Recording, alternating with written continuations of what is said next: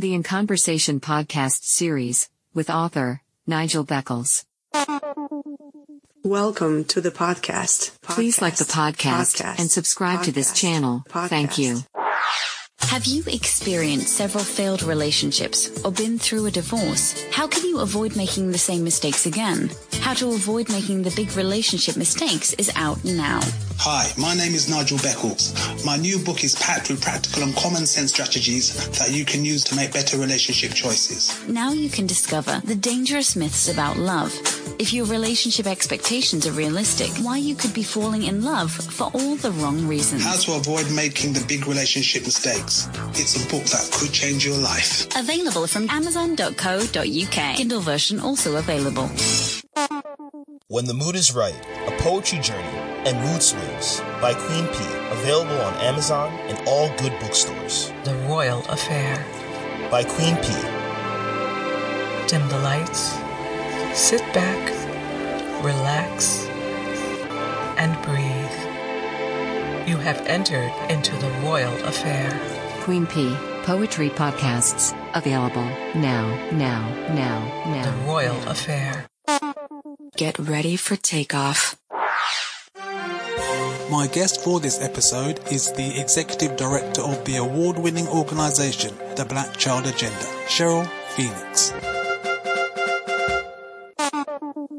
You began an organisation called the Black Child Agenda. Who or what inspired you to begin your organisation? Well, it was inspired by what I faced as a parent myself and what I saw happening to my sons within the UK education system and their peer groups, all black boys, being locked in isolation, excluded, fixed term excluded for minor infractions that white and Asian children were just told to get a detention for, permanent exclusions of particularly black boys, isolation of black children within the school structure, i.e. an isolation for those parents that don't know is what they call in some schools the reflection room, where children can be in those rooms for days on end with no access to real education, sometimes no food, which is what happened to my son, and I just literally left there as a way of what they call some sort of discipline.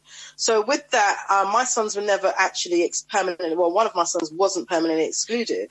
But what I did find around and locally and nationally, that there's a lot of young black males between the ages of, say, year 7, which is 11, up to 15, who should have been at that time before the education system extended the age of education, who were not in school but were not excluded.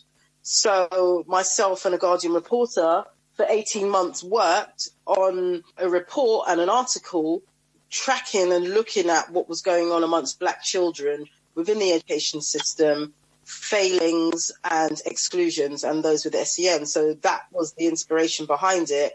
And I haven't looked back. So how long has your organisation been going? When did you start it? I started back in 2011, between 11 and 13, unofficially. So it was just me answering millions of calls based on a few articles that were put out in the mainstream press. And then I officially registered myself only about 2 years ago, to be fair, because, you know, it grew so fast, so quickly.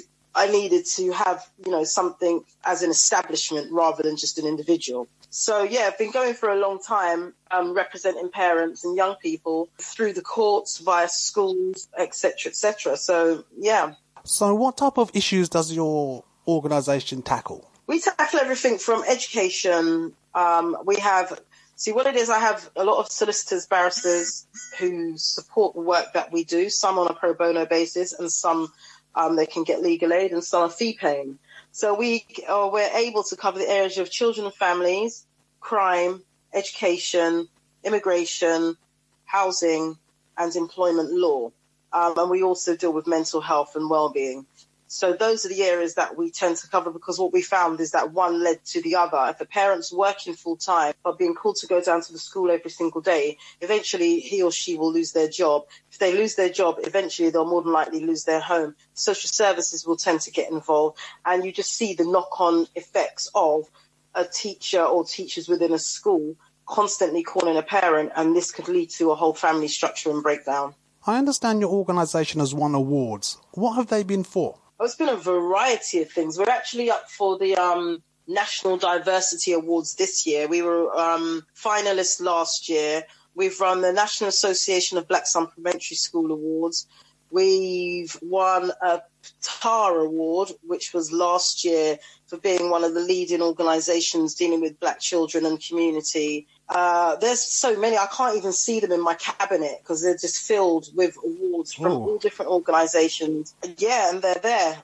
So it's nice to be acknowledged. You know, a lot of the time, even with the PATAR Award, I was at another event actually speaking, and then everyone started whispering and looking at me, and then these guys walked in with this huge award. It's absolutely massive. And a certificate. So that was really nice. And like I said, it is nice to be recognised for the work you do, because what I do does have it's a bit of a thankless task, but I'm not doing it for the love or the likes. I'm not doing it for the likes. I do it because I love what I do, and I love challenging the system and winning. Well, it must be very satisfying, and it must feel very satisfying as well to actually be acknowledged for the work that you do. Well, absolutely, definitely, because even despite all the calls, like, I have a lot of parents who are desperate. They don't know where to go, what to do, where to turn to. And once you fix the issue, you don't hear from anyone again. And I don't really expect to, thanks very much.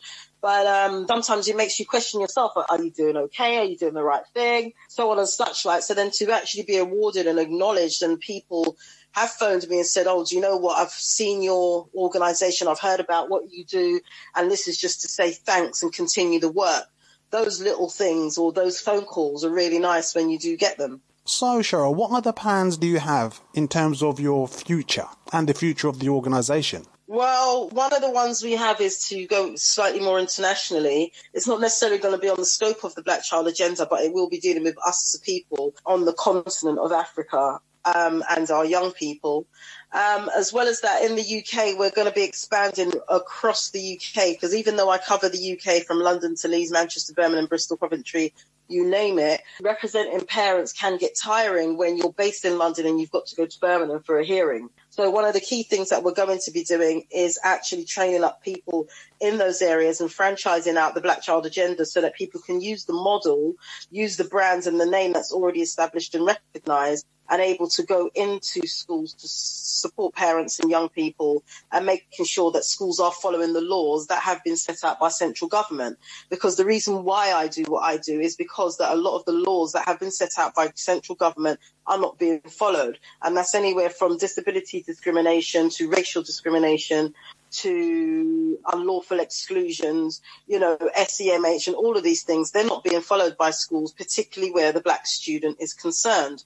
And I don't just say this because of what I do. This is statistical and factual data and evidence that anyone can go and look up, and you'll find that information out there. So we're going to be expanding even more. So once a school does hear that someone, a representative from the Black Child Agenda, unapologetically is coming, then we should not have to return to the same school twice to actually have to tell you what laws and rules you're supposed to be following, and stop picking on black children, particularly our boys. Well, your work sounds very commendable. So, Cheryl, how can people contact you? All the socials, just type in Google the Black Child Agenda. We're on YouTube, Instagram, LinkedIn, Facebook, when I'm not banned. Instagram, Facebook, Twitter.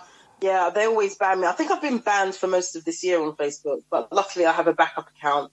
They can just Google Cheryl Phoenix, or they can just Google the Black Child Agenda, and they'll find us on all the socials that are out there. Twitter, Instagram, Facebook, you name it, we're on there. So yeah, we're not hard to find, which is interesting because parents tend to find us very easily. Or actually, most of our work is done via referrals. In fact, 99% of our work is via referrals from other people that have used our organisation, and they refer other parents onto us. Okay, well, as I said, your work sounds very interesting and very worthwhile. So, Cheryl Phoenix, thank you very much for your time. No props, thanks. Please join me in interesting conversations with interesting people, featuring interviews with award-winning authors, relationship and life coaches, therapists, and a wide variety of people with intriguing stories to share. Interesting conversations with interesting people. The podcast series hosted by author Nigel Beckles, available on all major podcast platforms now.